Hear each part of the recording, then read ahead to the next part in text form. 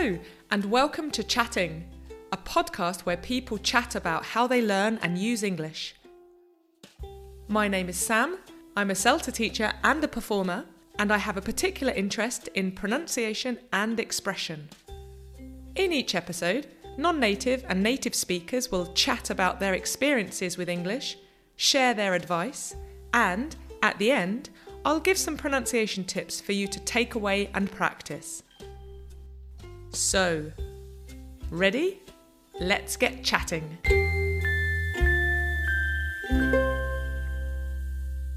This episode, I'm chatting with Aurora. Aurora is originally from France and currently lives in the UK. She's a classical singer, a singing teacher, and a French language coach. We met online for our chat, as we're in different countries, and the Wi-Fi held up pretty well. We chatted about the differences in the French and English sound worlds, learning English working in a pub, in this case the pub chain O'Neill's in the UK, and when you realise you get the joke in English. But I started by asking Aurora to tell me a little bit about herself. I am Aurora and I'm a classical singer, but also have a background in languages. So languages were always my passion from a very young age. So I started studying English when I was 11 at secondary school, and then I kept going. I went to Latin, which obviously I haven't been able to speak that much, but was very useful in terms of then understanding other languages, and with French as well, understanding my native language, because obviously the roots, a lot of it is from Latin. And then when I went on to study German, it meant that I was able to understand declensions and all these concepts, which obviously is really important in German. And then I studied Spanish, but then my favorite language was always English. So I went to university and decided to specialize in English linguistics, literature, and history. Where you're from and your accent, would a person from France be able to tell where you're from? Do accents change a lot in France, or is it quite a general sound? Yes, I come from the southwest of France in the Pyrenees, so the accent is very much recognizable there and completely different from the accent that you would have in the northern part of France or in Paris. And then we tend to have a more singing way of speaking as well. We speak louder, I think, in general as well, because a lot of us come from the countryside, so we're used to speaking outdoors. And then we're close to Spain. My side, we're close to Spain. The other side, they're close to Italy. And so again, there is some influence there. You said that English was your favourite language from school. What was it about English that you enjoyed?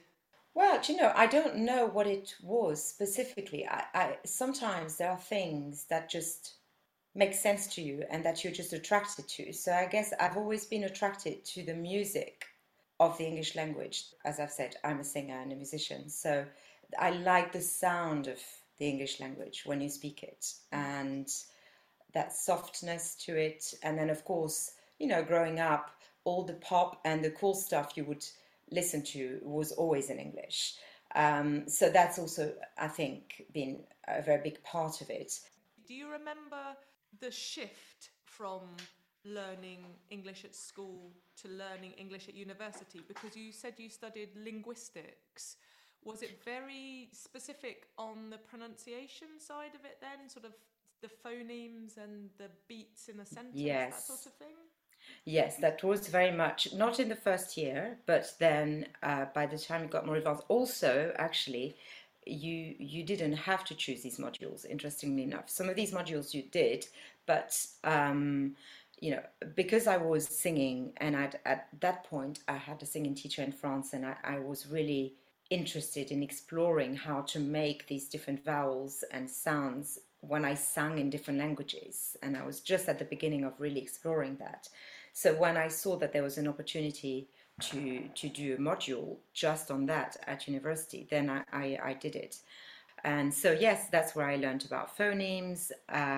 We had been taught already about phonetics, but that's where I learned about the difference even in sounds that seem similar in French and English. And I mean, these two languages, even though we live next door, they are so different.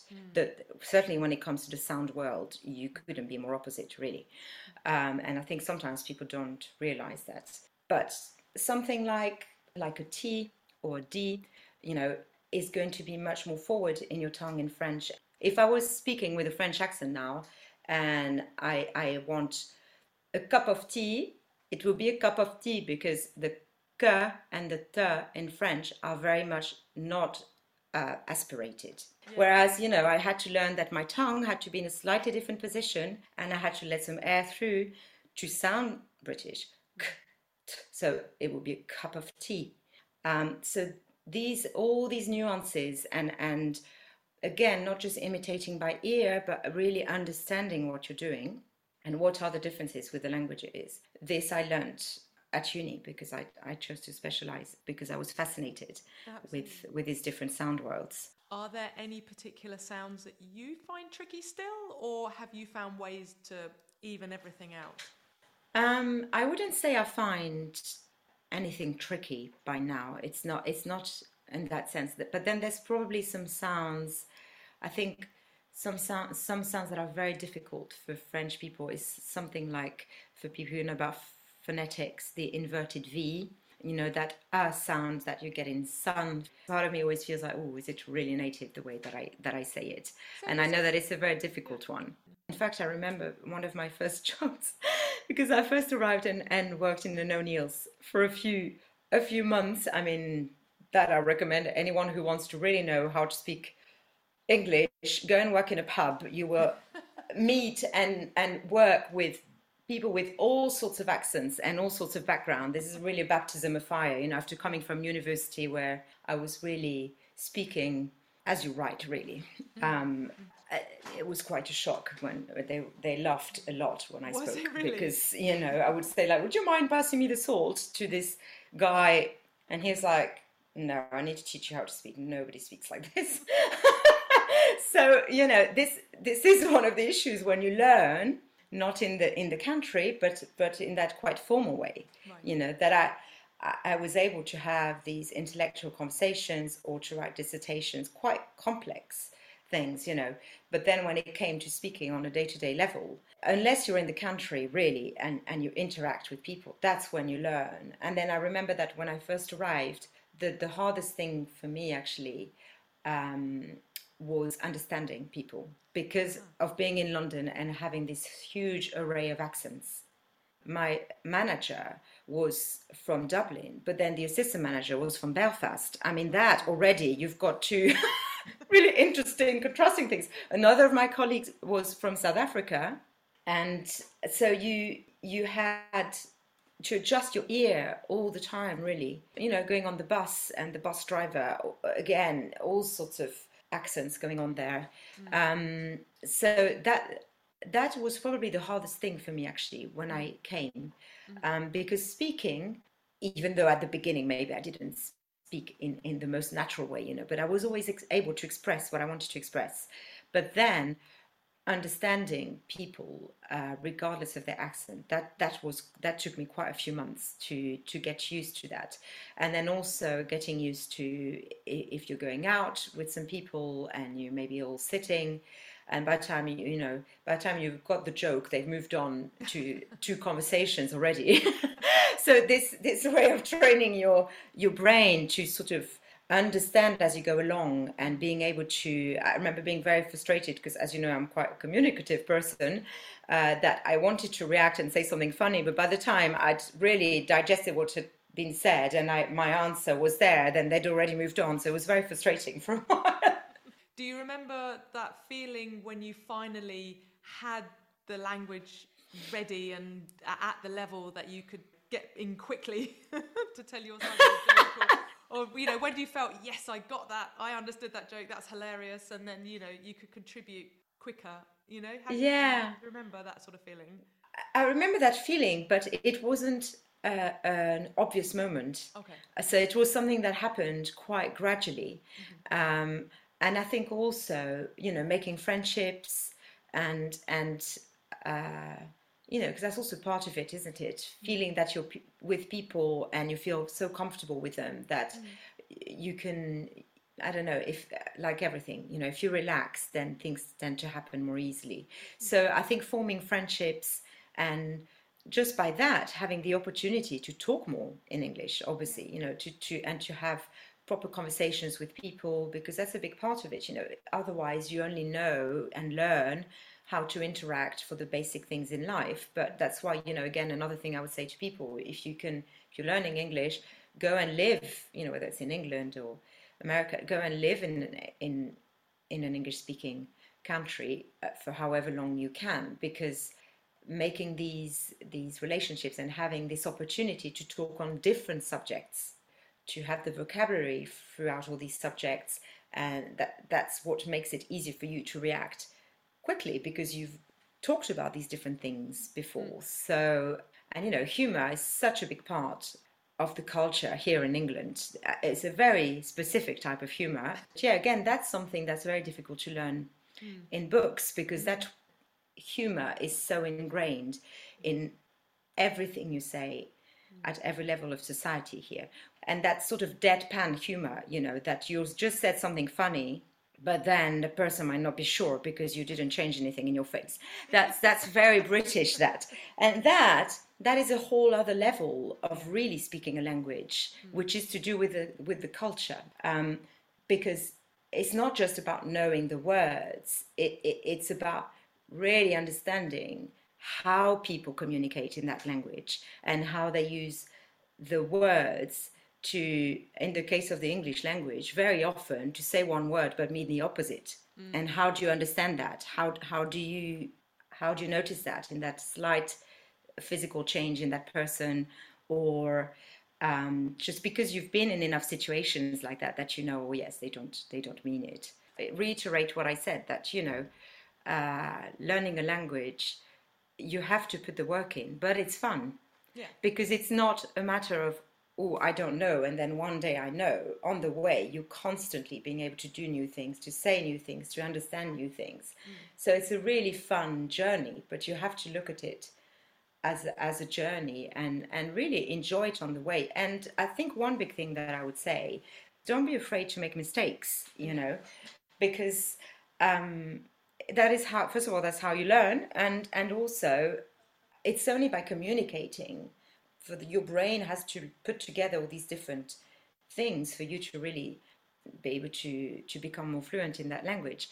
So speak and speak and speak, and it doesn't matter if there are mistakes. You will learn from them, but people will still understand you. And while you're in that process, you will make mistakes until one day, suddenly you realize you're not really making mistakes anymore. But I think, like I was saying before, when was that moment that I felt, oh God, it's like being in France for me. I'm thinking in English, I'm speaking English with people, I can have the same humor, I can react like this, like I was in French. There wasn't a moment.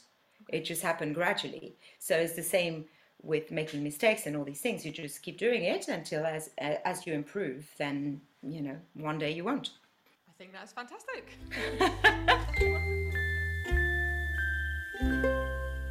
This is a really great point from Aurora. Language learning is a journey, so enjoy it. We know it can be frustrating at times, but the feeling of success when you ask a good question, understand a conversation, or get a joke is totally worth it. So, this episode's pronunciation tip is about, as Aurora said, the inverted V. This is the symbol on the International Phonetics Alphabet Chart that looks like an upside down V, or like a pointy hat. This is the sound, and can be a tricky one for learners when they want to make the difference between and o. When you make these two sounds, notice how your mouth shape changes. Relax your jaw and tongue, open the mouth for and then move your lips forward a little to make o. Almost like your lips are making an O shape. O. Here are 3 sentences to practice the different sounds. First, the words cup what you use to hold tea or coffee, and cop, an informal word for a police officer. Try this sentence. This cup belongs to that cop. Next, the words hot, a high temperature, and hut, a small building usually made of wood. Try this sentence.